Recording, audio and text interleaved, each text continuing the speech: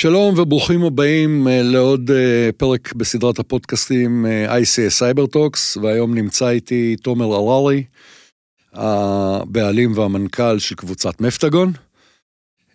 תומר, תודה רבה שבאת. תודה רבה שהזמנתם אותי. כן, אני יודע שאתה איש מאוד מאוד עסוק, ולכן אני ממש מעריך את זה שפינית זמן לטובת הנושא הזה. אז יש לנו ככה כמה דברים שאנחנו עושים בדרך כלל, מתחילים. אז קודם כל איזשהו כרטיס ביקור קצר. על החברה או עליי? עליך. אנחנו עוד נדבר על החברה והרבה. אני בשנות ה-50, מה שנקרא 52 היום, נשוי, אב ל3 ילדים, האמת היא כבר סבא ל2 נכדים,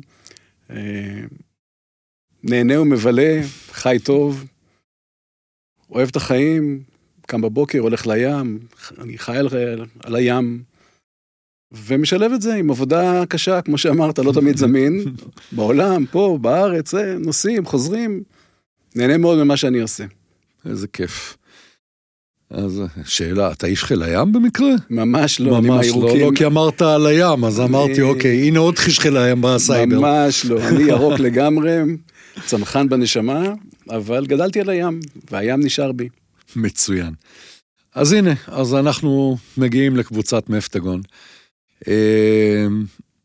השם מאוד מאוד מוכר, אני לא משוכנע שאנשים יודעים מה היא עושה. אז קודם כל נתקן את השם, זה מפטגון, זה MEP. מפטגון, סליחה, אני מתנצל. זה בא מהשילוב של מפטגון, שזה MEP, Mechanical Electrical Process, שזה המהות או החלק הגדול ביותר בחברה,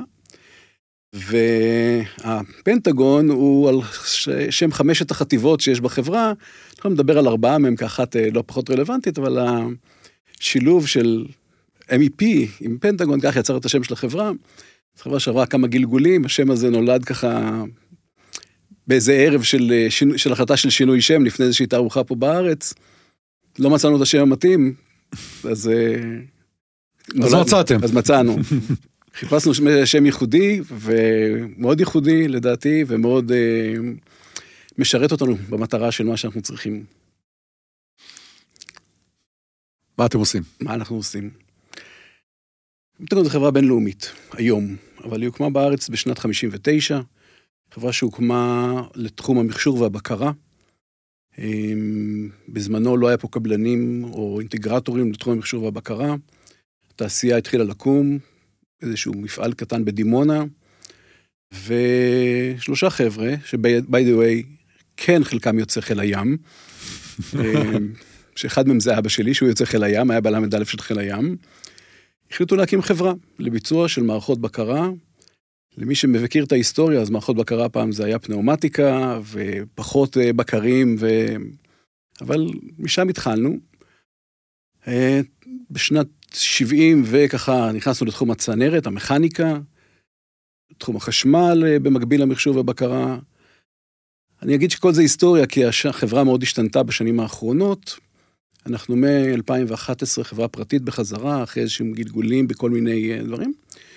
ומה שאנחנו עוסקים זה בהקמה של מפעלים. החברה יש לה בעיקרון 4 רגליים שעליהם היא מושתתת, שאחת זה חברת הנדסה, עם כלי הנדסה מאוד מאוד מיוחדים, שעוסקים בכל תהליכי הייצור לעולם התהליכי, מפעלי התהליכים. אנחנו פחות עוסקים בתעשייה שהיא לא מפעלים תהליכים. כשאני אומר כלים מאוד מתקדמים, זה כלים שבסופו של דבר, מה שאתה רואה על המחשב, או מה שאתה מתכנן, 1 ל-1 בדיוק מילימטר, אתה הולך לבצע, והכל מופיע בתוך המערכים האלו. הרגל השנייה היא רגל הביצוע, אנחנו חברת ביצוע, בחלק הגדול ביותר, משם התחלנו, ואנחנו מבצעים את כל עבודות האלקטרומכניקה, פחות בעולם הבנייה, המבנה, ההנדסה האזרחית, אבל כשהלקוחות רוצים, וזה קורה לא מעט, אנחנו לוקחים אחריות גם על החלק הזה. החלק השלישי הוא אספקת ציוד, אנחנו יבואנים של בערך 50 חברות, מהרולס רויס שבעולם, כל הציוד הכי מתקדם, דודי קיטור לבקרים, לברזים, name it, מה שנקרא. You name it. כל דבר טוב שצריך לייבא. והרגל הרביעית, שעושה איזושהי חזרה לעולם של פעם בקרה, הייתה פנאומטיקה על הרצפה, והשתנתה לחדרי בקרה ועולמות, אז היא רגל שבה עוסקת, אנחנו קוראים לה טכנולוגיות מתקדמות, מערכות הבקרה, שמחוברות למערכות הסקיוריטי היום, זאת אומרת שאותו טאג עובד שהבן אדם נכנס למפעל, הוא כבר הטאג שאיתו הוא מתעסק במערכות התפעול של החברה, בבקרים ובמה שהוא צריך לעשות, וכמובן סייבר, כי היום אם אתה עוסק בתחומים האלה, אתה לא יכול ללא הסייבר שנותן את המעטפת, אי אפשר לתכנן מערכת בקרה היום בלי לתת את ההיבטים של הסייבר. אלה ארבעת הרגליים, אנחנו פעילים בארץ, סניף באירלנד, סניף בגרמניה, סניף בהודו שהוא בעיקר בחברת ההנדסה, וסניף חדש מהחודשים האחרונים בארצות הברית, והיד עוד נטויה. אני מאחל לכם שיהיה לכם עוד הרבה. בלי הגזמה, מה שנקרא. כן, כן. כל עוד אפשר לעשות את זה. למעשה זה פעם ראשונה שאני מארח מישהו שהוא לא מתחום הסייבר, מה שהופך את כל הנושא למאוד מעניין מבחינתי, וגם עם הרבה מאוד ניסיון בתעשייה. אנחנו רואים למעשה, אתה יודע, יש את התעשיות שהן התעשיות היותר ותיקות, שזה תעשיות שאתה יודע, מכונות בנות 20, 25, 15, ואתם עוסקים בהקמה של מפעלים שהם חדשים, שאני מניח שזה כבר טכנולוגיות שהן שונות לחלוטין. עוד פעם, מה שאני אומר כרגע זה השערה, אני לא בטוח שאני אומר משהו נכון, אבל אני מניח שאלה מערכות שהן הרבה יותר קומפיוט. נכון. הלקוחות שלנו היום, אני אגיד שרוב התעשייה התהליכית עברה שינוי מאוד משמעותי, ואני אומר רוב התעשייה התהליכית זה מבית זיקוק למפעל שבבים בקריית גת. אני לוקח את כל הספקטרום של מפעלים תהליכיים, בסופו של דבר, הם מאוד מאוד מתקדמים היום, המערכות הם כבר לא מה שהיה פעם, העובד הוא לא פותח ברזים וסוגר ברזים, כל הדברים האלה נעשים עם מערכות אוטומטיות, והטכנולוגיה שאנחנו מדברים ב-IoT, ואנחנו קוראים לה בתעשייה אינדסטרי 4, אותם דברים שבסוף כל דבר הוא מדבר עם כל דבר, וכל מכשיר הוא מחובר לאיזשהו רכיב כזה או אחר בצורה אלקטרונית ולא פיזית כבר היום, או דיגיטלית. ככה שהלקוחות שלנו הם מאוד מאוד טכנולוגיים, הם מאוד, קווי הייצור הם מאוד מאוד טכנולוגיים, מאוד מתקדמים, זה מאפשר להם להגיע לרמות דיוק מאוד גבוהות, גם בייצור, אבל גם ליעילות מאוד גבוהה, ומי שלא עשה את המעבר, עושה את המעבר, כי אחרת הוא נשאר מאחור. ככה שאנחנו ביום יום נמצאים באמת אצל לקוחות הגדולים, ואנחנו ביום יום עוסקים במפעלים מאוד מאוד הייטקיסטים. לפעמים בבדיחה אנחנו אומרים שאנחנו הלואו-טק של ההייטק, רק בשביל להגיד לעצמנו איפה אנחנו חיים. אבל אנחנו בונים להם את התשתיות ואת קווי הייצור, לאותם מפעלי הייטק היום. אני אכנס פה שנייה לתוך הסייבר, למרות שאני רוצה להגיע על זה בשלב הרבה יותר מאוחר, אבל מבחינת תפיסה, אני מניח היום אתם מקים מפעל, באופן אוטומטי, נושא הסייבר כבר נלקח בחשבון בתכנון? אצלנו כן.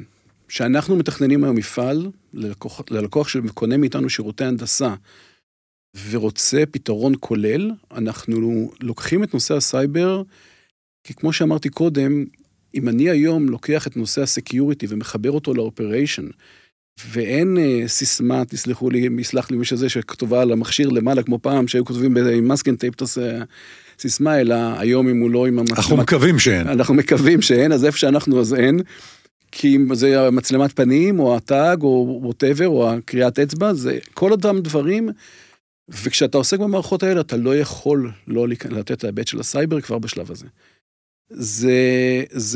אני אקרא לזה אפילו קצת פשע, לא להכניס היום את המחשבה לסייבר, כי הטכנולוגיה, העולם מחובר. המפעל לא יכול להתנהל בלי שכל המערכות ידברו אחת עם השנייה, ואם אתה לא לוקח את זה בחשבון, אתה פשוט חוטא כלפי הלקוח שלך. תראה, סך הכל כל הנושא של האינדסטרי 4.0, שאני עוסק בו לא מעט, המטרה הגדולה שלו, in the end of the day, זה לעשות אופטימיזציה, ולמעשה לגרום למצב שאותו קו ייצור יעשה לך יותר כסף. בפירוש. חד וחלק. ופה ההגדרה שלך, שזה, אתה יודע, אתה הלואו-טק של ההייטק, אני חושב שאתם הייטק לכל דבר ועניין, לפחות חלק מהמפעלים שראיתי. אבל פה עולה שאלה אחרת, שהיא מאוד מאוד מעניינת. תראה, אנחנו יודעים שבעולם ההייטק יש היום חוסר מטורף של כוח אדם. מה קורה אצלכם? אני חושב שיותר קשה. בגלל שזה דורש התמחויות יותר... גם התמחויות יותר קשות. קודם כל אני אתחיל ואני אגיד שזה לא בעיה ישראלית. אנשים חושבים שרק בישראל, אנחנו חיים בעולם. אני מכיר לקוחות שאומרים, חבר'ה, אני לא מקים היום את המפעל, כי אין לי מספיק כוח אדם להקים את המפעל, לקבלנים, לספקים שלי, אין מספיק כוח אדם.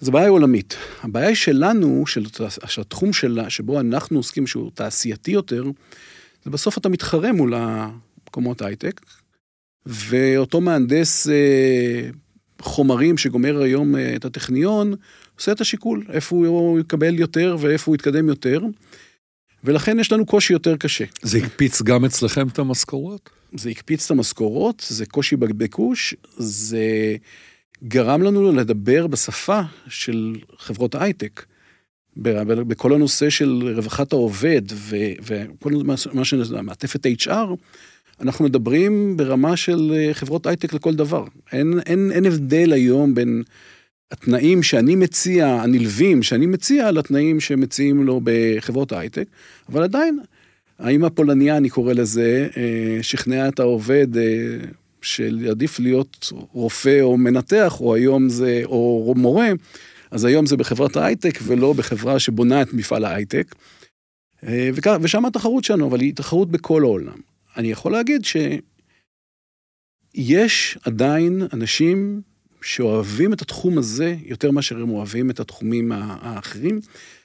אני לא רוצה להגיד שיש יותר עניין, אבל אני חושב אני לא רוצה לקבוע שיש יותר עניין, אבל אני חושב שלראות מפעל התפלה שעובדים עליו שנתיים ובסוף יוצא מים נקיים מהים, לפחות לי זה עושה בלב יותר כיף מאשר לראות עוד אפליקציה. אני חייב לספר לך סיפור.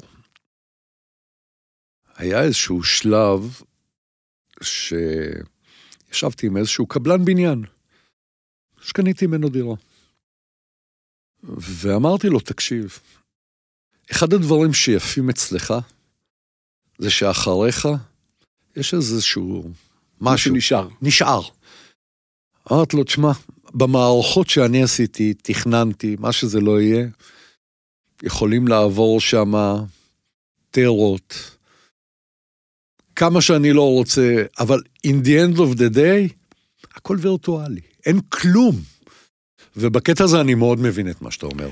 יש אנשים שמתחברים לזה, שממש אוהבים את זה, זאת אומרת, אנחנו מגייסים את העובדים, נותנים להם את המעטפת, יש אנשים שאוהבים להיות במקומות האלו יותר, אבל התחרות יצרה, הביקוש באמת בלתי נגמר, לא רק בישראל, בעולם, לעולם זה גם לא רק, אני לא קורא לזה הייטק, אבל כל העולם הווירטואלי וכל העולם, תחרות קשה, והיא מאתגרת אותנו.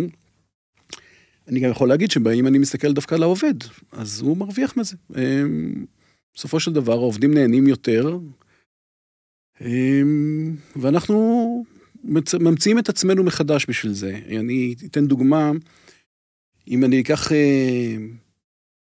10 שנים אחורה, הייתי מתכנן מפעל, ובסוף לא חושב בזמן התכנון, כמה ממנו יוכל לעשות מחוץ למפעל על ידי מכונות. הייתי בונה במקום. זאת אומרת, מפעל תשלובת חלב כזה או אחר, היית בונה בסופו של דבר על שטח העבודה, משאבות ומחלים וצנרת וחיבורים ומערכות בקרה, את כל העולם הזה. את הכל און ספוט. און ספוט על הרצפה. היום אני מסוגל על ידי הכלי תכנון המתקדמים שיש לנו, לבנות את הכל במפעל הייצור בכלל, עם רובוטים אוטומטיים של ריתוחים, ועם ציוד מיכון שהוא הרבה יותר, אני כבר לא קורא לו רתח, אני קורא לו מפעיל רובוט ריתוך. ובן אדם שיושב היום ומרתך עם מכונת ריתוך אוטומטית, הוא לא יודע אם מחר הוא מפעיל איזשהו מוצר במפעל הייטק, או מפעיל רובוט ריתוך, ובסוף של דבר, המוצר הוא אותו דבר. ככה שזה יתגר אותנו להיכנס לטכנולוגיות מאוד מתקדמות, ואנחנו עושים את זה ביום יום. יש ממש כל כמה, בין שבועות לחודשים, אז זה נורא תלוי, יושבת ועדה בתוך החברה, ומחליטה על איזה טכנולוגיות חדשות להיכנס בעולם שלנו, בשביל שתמיד נהיה בחזית טכנולוגיה, ונוכל לתת ללקוח איזשהו פתרון, ולעובד להיות בסביבת עבודה יותר נוחה ויותר נעימה. חייב להגיד לך שזה כיף לשמוע את זה. אתה יודע, היה פה בסיבוב הקודם, יגאל גואטה, אנחנו פחות או יותר אותה סביבה של גיל כולנו,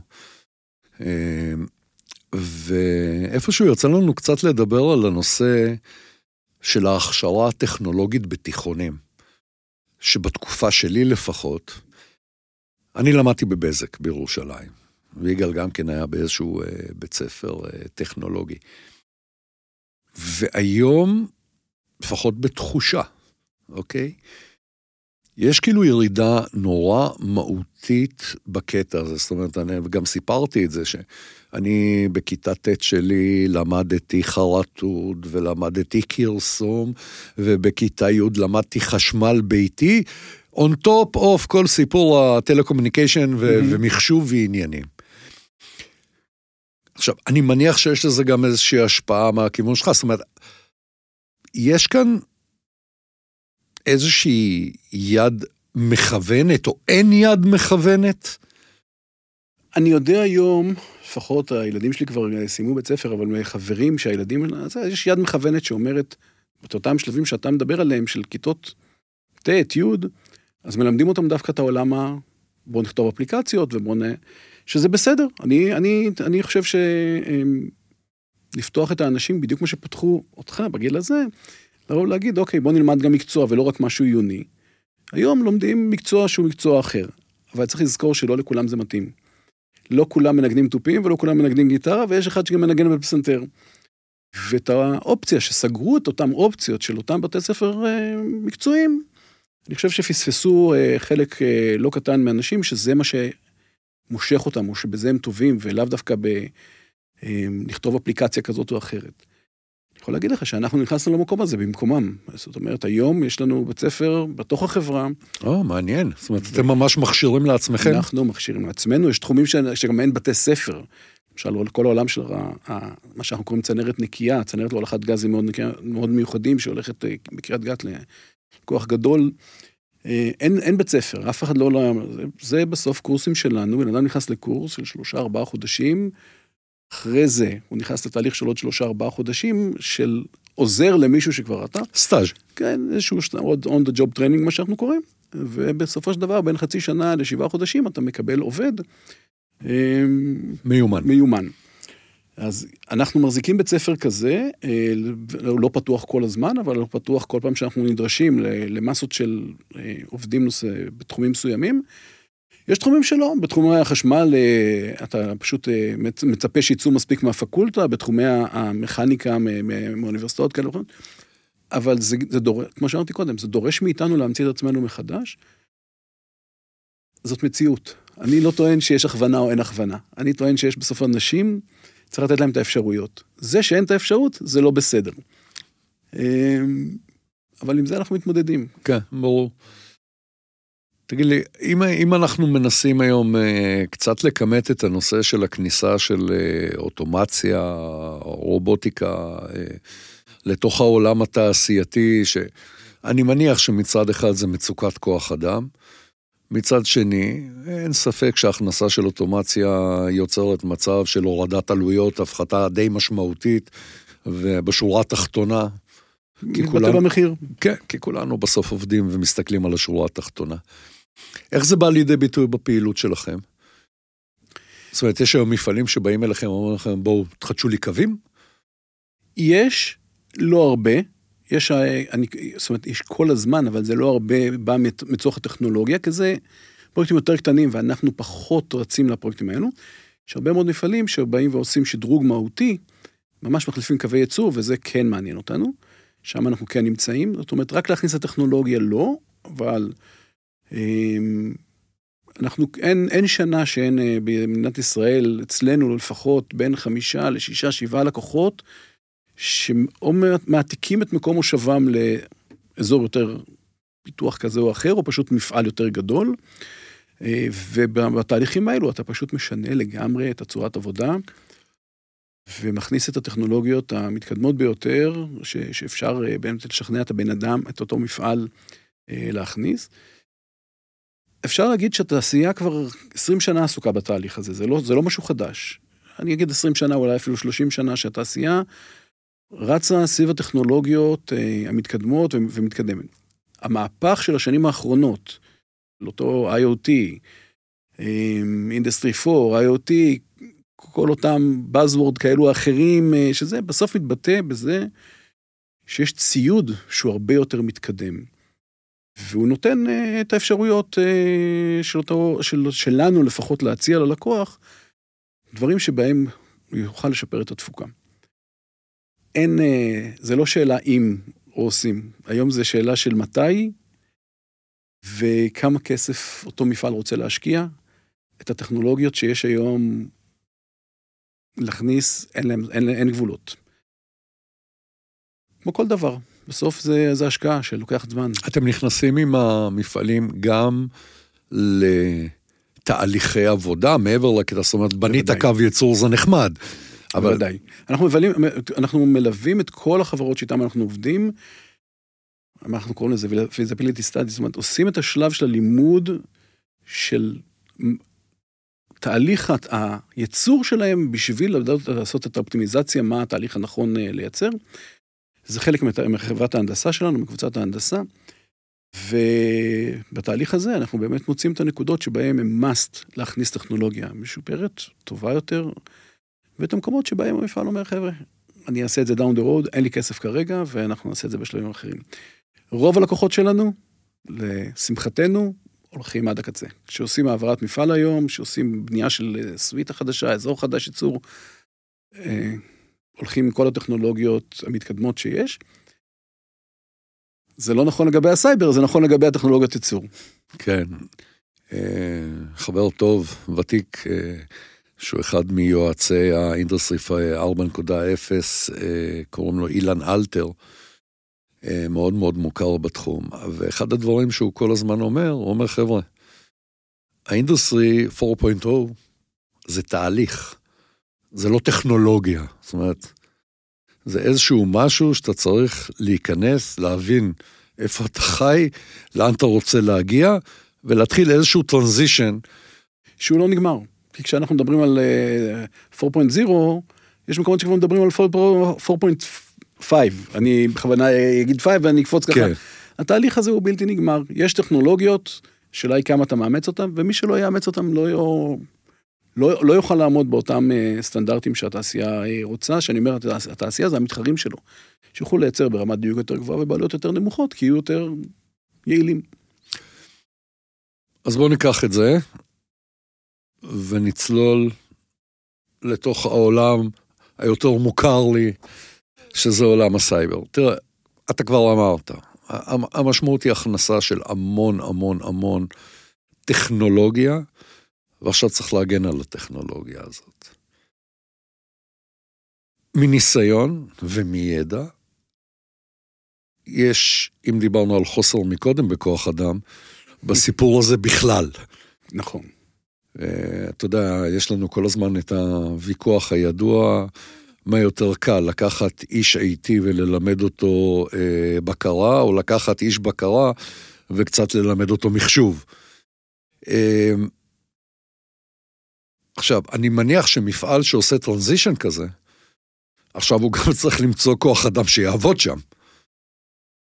וזה קטע שהוא כבר מעבר לקטע של ההשקעה בעצם העשייה של המפעל. ואיך מתגברים על זה? תראה, אני לא יכול לשים את עצמי, ואני לא שם את עצמי אף פעם, אני משתדל במקום אותם מנהלי מפעלים. בצורה ברורה, כן. יש לי את הצד שלי ולהם את הצד שלהם, אבל אני מנסה להסביר להם שזה אי אפשר היום, בלי. ולכן יש חברות שנותנות את השירותים, אנחנו נותנים סוג מסוים של שירותים, יש מתחרים שנותנים סוג מסוים של שירותים, אבל אי אפשר לא להגן על התהליכים היום. כל ברז יושב עם דרייבר היום, וכל משאבה עם איזשהו דרייבר כזה או אחר, ומחובר כן לאינטרנט, לא לאינטרנט, כן החוצה, לא החוצה. אנשים חושבים שהנושא של ה-IT יגן עליהם, אין קשר. המערכות, אותם operation technology, אותם משכבת הבקרים כלפי מטה, היא מחוברת כבר לא רק דרך ה-IT, היא מחוברת בשלב הרבה יותר נמוך, והיום אותו איש בקרה שלך שמוריד דרייבר בשביל לדבר עם ברז עם איזשהו, לא מודע שבתוך התהליכים האלה הוא יכול להכניס איזשהו פרצה. נוזקה. כן, איזושהי נוזקה, איזושהי פרצה לתוך התהליכים, והוא לא יראה את זה היום, הוא יראה את זה בעוד חצי שנה, בעוד שנה, מה שנקרא, הזמן יעשה את שלו. לכן אני מבין את המצוקה, ואני באמת אומר, אני אפילו לא נכנס, אבל בזה הקמנו אצלנו לפחות את אותם שירותים שאנחנו נותנים, בשביל מפעלים לפחות שאנחנו עובדים איתם, שיוכלו לעשות את הקפיצה, וחלקם עושים את הקפיצה בשלב, או את הטמעה של הטכנולוגיות בשלב הראשון, ומתחילים להכשיר כוח אדם לאט לאט, שיתאים לצרכים. אי אפשר בלי. זה לא משנה אם יש או אין. בלי זה, אני טוען שכל אחד שלא מייצר לעצמו היום את ההגנה, את אותה מעטפת סייבר, בתוך עולם האותי, זה רק שאלה של זמן. ואנחנו רואים את זה ביום יום. בהחלט. אני כל הזמן אומר שעל כל 3-4 התקפות הידועות שהיו, שפשוט הגיעו לתקשורת, זו הסיבה היחידה שהן ידועות. זה הסיבה היחידה. יש כנראה עוד הרבה שהיו, ופשוט אף אחד לא מדבר עליהם. אנחנו פוגשים אותם במסגרת אותם שירותים שאנחנו נותנים. אני לא רוצה להיות נביא שחורות, אבל אני אגיד שברמה שבועית יש פה מפעל תעשייתי שנמצא ברמת סיכון. בסדר? לא כולם זה מצליח לייצר באמת תקיפה, כמו שאנחנו קוראים בעיתון בסוף, אבל ברמה שבועית יש פה, לפחות ברמה שבועית, מפעל שאנחנו יודעים, שחווה איזשהו תהליך. ולכן אני אומר, זה שאלה של זמן עד שזה ייפול עליך, על אותו מפעל שלא נכנס למערכות היום. אנחנו לא מאפשרים לעצמנו לבנות, לתכנן היום מערכות בלי שנחשוב על זה. אז כמו שאמרת מקודם, למעשה כל ההקמה של אותה, לא יודע איך אתה קורא לזה, חטיבת סייבר, או מחלקה של סייבר, אצלכם, חטיבה. זו החלטה לא פשוטה, זאת אומרת, זה לצלול לתוך משהו שהוא מאוד מאוד מורכב, ויותר מזה זה השקעה כספית לא קטנה. נכון.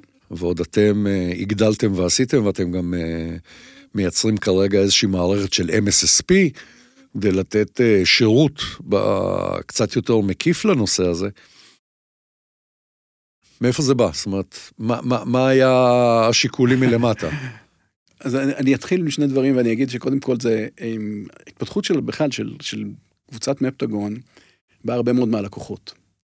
לקוחות שמאתגרים אותנו, וכשמאתגרים אותנו אנחנו מתחילים לחשוב. אז הדרישה התחילה לפני סביבות 7 שנים, בעולם בחטיבה יש שתי רגליים קריות, או 3, אבל שאחת מהן זה הסקיוריטי, והשנייה היא הבקרה, והסייבר שיושב שיש שלישית על שניהם. אז אחד מהלקוחות התגר אותנו בעולם הסקיוריטי, כי זה מתחבר לעולם היום של ה-OT, כמו שאמרתי קודם, אותם תגים אותו בן אדם בסוף, אתה צריך לתת לו זהות אחת בתוך אותם דברים של המפעל. החלק השני היה, העובדים המצוינים שיש לי, ואני אומר את זה לזכותם, שבאו אמרו, אי אפשר לעשות רק את מה שהם מאתגרים, בואו ניקח את כל העירייה, וחשבנו לאן אנחנו הולכים עם זה. וחטיבה הזאת פעילה כבר 7 שנים, נותנת פתרונות, ואנחנו מתפתחים, עם הטכנולוגיה ועם הדברים. מה שזיהינו לא בשנה, זה כבר 2 האחרונות, שאחד הדברים החשובים שאנחנו צריכים להציע ללקוחות, מעבר לטכנולוגיות כאינטגרטור שאתה מתקין במפעל עצמו, זה איזשהו מערך, איזשהו מרכז סוק, שבא ומנטר את הפעולות של המפעלים, בשביל לתת להם, אני קורא לזה את שכבת ההגנה הראשונה, שבה אתה מזהה האם יש שינויים במערך הייצור, בנמל של הייצור, והקמנו מערך שנותן את אותם שירותים, משתי סיבות. אחד זה כמו שאמרתי קודם, זה לא כל מפעל ידע בדיוק מה הוא צריך לעשות, וללכת ולהתחיל את התהליך, כמו שאמרת, להכשיר אנשים.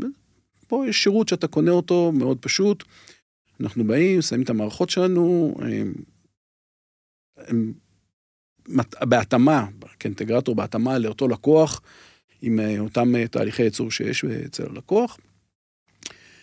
וזה השקעה, זה נכון, אבל אנחנו, כמו שאמרתי קודם, אנחנו פחות הסתכלנו האם בשלב הראשון, האם זה רווחי או לא רווחי, אלא פשוט לא יכולנו לבוא ולתת ללקוחות שלנו מערכת בקרה ומערכת סקיוריטי, בלי לתת את השכבה של הסייבר. לחשוב שמחר בבוקר אני נותן למישהו, מאפשר לאחד הלקוחות, להפעיל קו ייצור, כשאני יודע שהוא ברמת סיכון, אצלנו זה משהו שלא יכול להיות, ולכן ההשקעה הזאת היא הכנסנו את עצמנו לתוך התהליך ולהשקיע את הכספים. אנחנו לא מצטערים לרגע, אנחנו מרגישים שזה דבר שתורם לנו מצד אחד, וגם תורם ללקוחות. ואני מאמין שגם בצד הכלכלי, בסופו של דבר, וזה עוד לא טעון עוד, או התהליך עוד, אנחנו באמצע התהליך, גם הצד הכלכלי, כמו כל דבר אצלנו, בסוף יגיע לצד הרווחי. דיברנו לפני ההקלטה כמה מילים, ואחד הנושאים שקצת ככה דיברנו עליו, היה באמת איפה התעשייה הישראלית היום, עם כל נושא הסייבר. ואתה, מה שנקרא, אתה first hand, כי אתה יושב איתם, אתה מכיר אותם, אתה יודע בדיוק מה קורה שם, כמובן לא ניכנס לשמות ולשום דבר. בלי שמות. אבל לשנינו יש איזושהי תחושה משותפת שבאה ואומרת שלא עושים מספיק, אם בכלל. יושב עכשיו סמנכ"ל תפעול, יושב עכשיו מנכ"ל של מפעל, יור וכדומה. איך אנחנו מניעים אותם? קודם כל, את ההבנה. קודם כל, צריך לדבר איתם על ההבנה, שאנשים יבינו שמה שהיה נכון לפני 20 שנה, ואני אפילו להגיד לפני 5 שנים. זה לא מה שיש היום. רמת הטכנולוגיה שהם מכניסים היום לקווי הייצור, פותחת אותם, את המערכות OT, פותחת אותם לסיכון, הצעד הראשון זה בכלל להגיע להכרה של אי אפשר לחשוב שמה שהיה בסדר בשנים האחרונות, ימשיך להיות בסדר גם קדימה. אנחנו רואים שהעולם של ה-IT, אף אחד לא חושב בכלל לא להגן על המערכות IT, ובעולם של ה-OT, אנשים חושבים שיהיה בסדר, יש להם ביטוח, זה יהיה בסדר. אז אני טוען קודם כל שההבנה שתהליך כזה הוא מאוד מאוד מאוד חשוב, ובלעדיו הם ברמת סיכון, זה השלב הראשון. איך אנחנו מניעים אותם לשם? עושים פרוטקאסט כזה, הרצאות כאלו ואחרות, מזמינים אותם, קוראים להם לבוא אלינו, לבוא לראות בחי, מה זה סוק, מה רואים את התקיפות שקורות במדינת ישראל, או לא אותם לקוחות שמחוברים אלינו. אני לא אומר שמניעים אותם בהפחדה, כי זה הדבר הכי פחות נכון לעשות, אבל פשוט להראות להם את המציאות, והמציאות היא קשה, כמו אמרתי קודם, פעם בשבוע יש פה איזשהו תהליך, איזושהי תקיפה כזאת או אחרת. אז זה השלב הראשון. בלי זה יהיה מאוד מאוד קשה למפעלים וללקוחות להבין.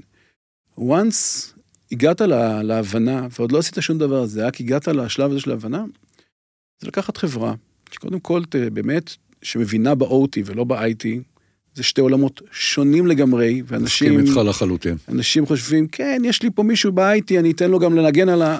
לא, לא. זה שני עולמות שונים לגמרי, שאי אפשר לחבר ביניהם מבחינת הידע, או לאנשים אין את הידע, לאנשי ה-IT, אז לקחת איזושהי חברה שתעשה את התהליכים בתוך המפעל, תעשה את הסקרים, ואחרי זה אפשר לקבל החלטה. האם אני הולך כל הדרך, האם אני מגן חלקית, האם אני רק שם שכבת התראה ראשונה, אני שם מערכות גם שמטפלות, כל מפעל ומה שחשוב לו, אבל בלי ההכרה שזאת היא היום המציאות, לא יש שינוי. כן, אני רק אחזק את מה שאתה אומר. הטעות הכי גדולה שאני נתקל בה, זה מצב שמנהל מפעל באופן די טבעי. בא אל אנשי המחשוב שלו, הוא אומר, טוב, בואו תגנו לי על ה-OT. והם מנסים לעשות את ההגנות בחשיבה של IT ל-OT. נכון. מה שמייצר גפים עצומים. וגם לא מביא שום תוצאה. כן, אז זה בהחלט משהו שאנחנו נתקלים בו, שאנחנו רואים אותו, שאני מקווה שלאט לאט הנושא הזה ישתנה, כי לא יעזור כלום, יש התמחויות. והעולם שלנו הוא עולם שאתה יודע, אתה לא יכול לשלוט בהכל. אז אם אתה לא יודע, אז תביא מישהו שכן יודע, אתה לא חייב להעסיק אותו, מקסימום. יש חברות שנותנות את השירות היום, מפטן אני לא היחידה, השירות קיים, הידע קיים, הטכנולוגיות קיימות, זה כבר היום, אני קורא לזה, זאת אומרת, רק עניין של אינטגרציה, אבל זה ההבנה, אמרתי קודם, זה ההבנה. אם לא מבינים שיש פה באמת, אין פה, אנשי IT לא יכולים להתעסק בזה, אתה צריך להביא אנשים שמבינים במערכות, וכל מפעל היום שיש לו כמה בקרים, איזושהי רשת בקרים כזאת או אחרת, זה כבר לא להגן על ה-IT, זה כבר היום להבין שיש לך מערכות שאתה חייב להגן עליהן. תראה, אנחנו נמצאים בתוך שלב שהוא יחסית מוזר. זאת אומרת, בתעשיות, אנחנו צריכים לשכנע אותם שהם צריכים הגנה ל-OT, בשעה שאם אני מסתכל על העולם של ה-IT נניח, אז אנחנו כבר בשלבים של רזיליאנס לכתוב את כל הפלייבוקים, ואנחנו כבר בשלבים של להכין מראש את כל הנושא, שאם יש התקפה והתאוששות, יש לי איזשהו פער שהוא ענק, ואחד הדברים שאני מנסה כאן, ובאמת עם כל האנשים שאני מביא לפה, זה להביא לידי מצב שאני בא ואומר, תקשיב, בוא תתחיל מהבייסיק. קודם כל, תזהה את האסטים שלך. תזהה מה חשוב לך לביזנס. קח איזשהו מומחה רזיליאנס, תדאג לכתוב פלייבוק מאוד מאוד ברור. למה? כי אנשים חושבים שסייבר נגמר בסייבר, אבל זה לא נכון. התקפת סייבר זה כולל עורכי דין, וזה כולל מרקטינג, וזה כל מה שאתה רק רוצה וחולם. זה נוגע בכל דבר, והדבר האחרון, החשוב ביותר, בסוף יש לך לקוח. ולא משנה כמה תתעסק, וכמה ביטוח ועורכי דין, ולא משנה, כל מה שלא עושים. בסוף יש לך תקופה עכשיו של התאוששות מתוך תהליך כזה, שבו אתה לא מייצר. וכשאתה לא מייצר, בשבוע של אחרי, בחודש של אחרי, מתי שתחזור לייצר, אתה צריך לייצר את כל הגאפ שלא ייצרת בתקופה הזאת, בזמן ההתאוששות. אם אתה מסוגל. אם אתה מסוגל, בוודאי. ואנשים לא מבינים, הזמן הזה, שבו פתאום צריך לעשות, ייצרנו קודם, עבדנו במשמרות רגילות במפעל, והכל בסדר, ועכשיו צריך לעבוד במשך כמה חודשים, 2 משמרות, ולייצר את אותם... זה לא תהליך קל. לעבור ממפעל שעובד במשמרת אחת ל2 משמרות, למשך תקופה של כמה חודשים שלה, לא תהליך קל. אבל זה לא התהליך הקשה. התהליך היותר קשה זה בסוף יש לקוח שמתקשר אליך כל בוקר ואומר, אני הייתי צריך לקבל סחורה. ולא בטוח שהוא אחר כך יתקשר אליך עוד פעם. אובדן של לקוח. אובדן של לקוח, זה אובדן, במציאות של היום, אובדן של לקוח בתחומים של התעשייה המסורתית והתעשייה המתקדמת. אתה יודע, בפעם שאתה מתרגל עכשיו לעבוד עם ספק אחר, לא כל כך מהר חוזרים לספק הקודם. ולכן אנשים צריכים להבין, או מפעלים צריכים להבין, שההגנה שאנחנו מדברים עליה כנגד התקפות סייבר, היא לא בשביל, מה יקרה לי? אז המפעל לא יעבוד יום, לא, זה לא שם. התוצאה של התקפה היא הרבה הרבה יותר קריטית. אני מאוד מתחבר למה שאמרת, ואני זוכר לפני 10-12 שנה, שהנושא הזה היה פחות ברור, שהיו לי ויכוחים קשים ומרים, עבדתי אז בחברות בינלאומיות, ב-HP, בסן, שהייתי מסביר שהעלות של רכישת לקוח היא כל כך גבוהה,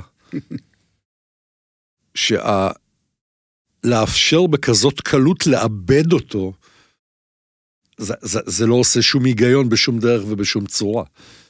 אני גם חושב שפער ההשקעה, עלות תועלת, פער ההשקעה לעומת העיבוד, הוא באמת, ההשקעות היום בתחום, או הרכיבים הם קיימים, הציוד קיים, זה השקעות שמחזירות את עצמם מהר מאוד. נכון שאתה יכול להגיד, איך אתה יכול להגיד מחזירות את עצמם מהר מאוד? אם לא הייתה התקפה, זה לא... אבל אם הייתה איזושהי התקפה, והיית מתמחר אותה היום, היית מגיע לסכומים אסטרונומיים בכל מפעל, ביחס לאותו מפעל. ולכן ההשקעות האלה הן מאוד מאוד משתלמות, והן לא בשמיים. אבל השלב הראשון ההבנה, קודם כל להבין שזה קיים.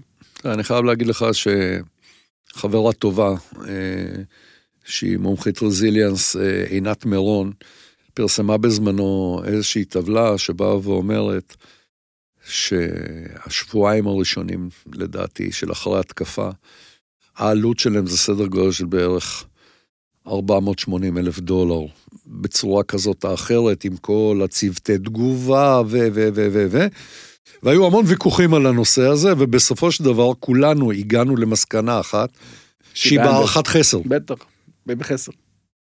פשוט בהערכת חסר, זאת אומרת, אם אתה מסתכל על זה, אתה מדבר היום, ונעגל את המספר, מינימום של המינימום, זה $500,000.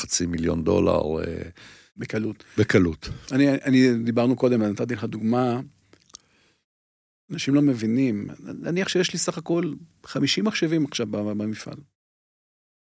משבר השבבים, כל אותם דברים, היום לך תקנה 50 מחשבים, תרכיב עליהם את התוכנות בחזרה, תכניס את כולם לתהליך חזרה, ואני סתם לקחתי רק... צ'יק צ'ק חצי שנה.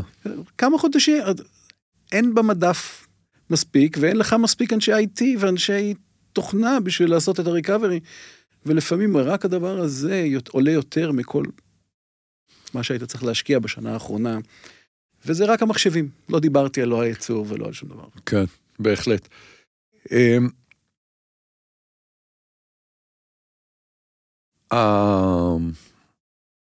איזה פעילויות אתם עושים כמפטגון? אמרתי את זה נכון הפעם? כן. אוקיי. מבחינת הנושא של ככה, מה שנקרא, קצת יותר להביא את זה לתודעה. אנחנו עושים כל כמה חודשים כנס לקוחות אצלנו בתחום, וזה באמת כל כמה חודשים, לא יותר. אנחנו נפגשים עם המון לקוחות, יום-יום, לא רק הלקוחות המסורתיים של מפטגון, שהם באמת, סליחה שאני אגיד, הג'יינטים של התעשייה פה בארץ, אנחנו נפגשים גם ביום-יום, הצוות של הסייבר נפגש כמעט עם כל לקוח שיש לו בקר אחד אפילו, ולא 7,000 10,000 IOs במפעל. ואנחנו משתתפים בפעילים, בדיוק כמו שאני פה כרגע, בהרבה מאוד פלביקיישן כאלו ואחרים, מההתאחדות התעשיינים לפורומים כאלו ואחרים, כל דבר שבאים ומאתגרים אותנו, אנחנו שמחים להשתתף ושמחים לתרום את חלקנו. יש לנו גם כמה עמדות מאוד מעניינות, האמת היא שאחת באירלנד, אפילו באחת האוניברסיטאות, אבל פה בארץ יש 2 שבהם אנחנו מדמים תהליכים ונותנים לאנשים להבין את הפתרונות. אותו אנחנו קוראים לו סקוויד, זה איזשהו סקיד של מפעל קטן, שהלבשנו עליו את אותם מערכות הגנה, את אותם מערכות אינטגרציה, בשביל לעשות את ההדגמות, ואנחנו מדי פעם לוקחים את אותו סקיד כזה קטן, לכל מיני תערוכות ומקומות כאלו שאפשר באמת לפגוש את התעשייה, במטרה להזיז קצת את ההבנה. אי אפשר בלי זה. תראה, אני מעריך שבסופו של דבר, מפטגון לא מעוניינת לפנות לכל השוק, אלא למקומות שבהם יש לה ערך מוסף. נכון. אז יושבים עכשיו אנשים, מקשיבים. אתה יכול לתת איזשהו ניתוח של איפה הערך המוסף ללקוחות כאלה או אחרים, שדווקא שם כדאי שזה יהיה אתם? אני משתדל לא לעשות את זה מרקטירי, כי אני לא רוצה שזה יהיה מרקטירי. אני גם לא אגיד את זה, אבל אני אגיד שהיתרון שלנו נמצא כחברה אצל הלקוחות הגדולים. חברה פה פעילה בארץ, עם מעל 500 עובדים על הפיירול, מפעילה סדר גודל של 1,000 עובדים במדינת ישראל, עם קבלני משנה וספקים. אבל, אז הלקוחות הגדולים, אין ספק ששם יש לנו יתרון, וזה אני אומר קרוס דה בורד בכל החטיבות. בחטיבת הסייבר זה לאו דווקא רק אצל הלקוחות הגדולים, אני ההפך יגיד, זה את אלה שצריכים את הפתרון היצירתי. הטכנולוגיות מתקדמות, החטיבה אצלנו שנקרא טכנולוגיות מתקדמות, אחד הדברים שמאפיינים אותם, היא לא באה להתחרות במסה, היא באה להתחרות על איכות הטכנולוגיה. זה בא מפתרונות לרכבת הקלה, לדברים שהיו צריכים להמציא אותם, והמצאנו ממש מערכות, או למערכות ניהול שערים, שהן שונות מהסטנדרט, ככה שאני אגיד שכל מי שיש לו משהו שהוא קצת שונה, או יש לו קצת אתגר יותר רק להכניס מערכת, הוא בהחלט ייהנה ממשהו שהוא שונה, או מפתרון שהוא שונה, ועוד פעם, אני מנסה להיות הכי פחות מרקטינג. כן, כן, בסדר גמור. הייחודיות שלנו זה הרמה הטכנולוגית. שם אנחנו... זאת אומרת, עצם העובדה שאתה מסוגל היום, מצד אחד, לתת פתרון של טכנולוגיה שהיא טכנולוגיה תפעולית בכלל, ומצד שני לתת את הסייבר, ואז לשלב את שתיהם. נכון. אנחנו נכנסנו לעולם הזה בגלל שאנחנו נמצאים בתוך הבקרים, נמצאים בתוך עולם האוטו עצמו, ולכן נכנסנו לעולם הסייבר, כי לא חשבנו שאפשר היום לעשות את זה בלי אותה מעטפת סייבר, ולכן אני אומר, כל מי שיש לו היום איזשהו מערך טכנולוגי, מיוחד כזה או אחר, אני כן אתן דוגמה, אני לא אקרא לזה, אבל מאפייה שהחליטה לשנות את צורת האפייה, בשינוי הבצק, וזה היום עם איזשהו חומרים, מאפייה מאוד גדולה פה בישראל, שהתהליך בכלל של הפתרון, דרש המון מחשבה והמון ניסיון טכנולוגי, שם יש לנו את היכולת באמת לתת פתרונות שונים.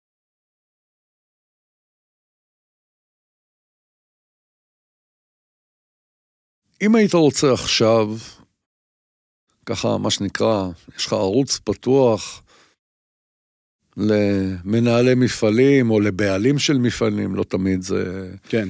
אותו הדבר. מה היית אומר להם לעשות מחר בבוקר בנושא הזה? קודם כל להיפגש באמת עם מישהו שמבין בעולם של ה-OT, שיסבירו להם למפעל מה זה אומר. מה אומר היום להגן על מערכות ה-OT, ובאיזה רמת סיכון הוא נמצא. אני אומר, זה השלב הראשון. בן אדם שיבין, אין בן אדם שבונה בית ולא שמח את הזקה. ואני מדבר על בתים, על וילות. למה? כי כולנו יודעים שזה קיים אותו דבר, וגם ביטוח דורש. בעולם של הגנת סייבר זה עוד לא קיים. ולכן אני אומר, אתה צריך לשבת ולהבין, אותו מנהל מפעל, אותו בעלים, אותו לא משנה מי הוא יהיה, קודם כל בוא, שיחה פשוטה, להבין מה יש לי, מה הסיכונים, מה הדברים. רק משם אפשר בכלל לתת את הפתרון, אני מאלה שמאוד נזהרים לבוא ולהגיד כולם צריכים.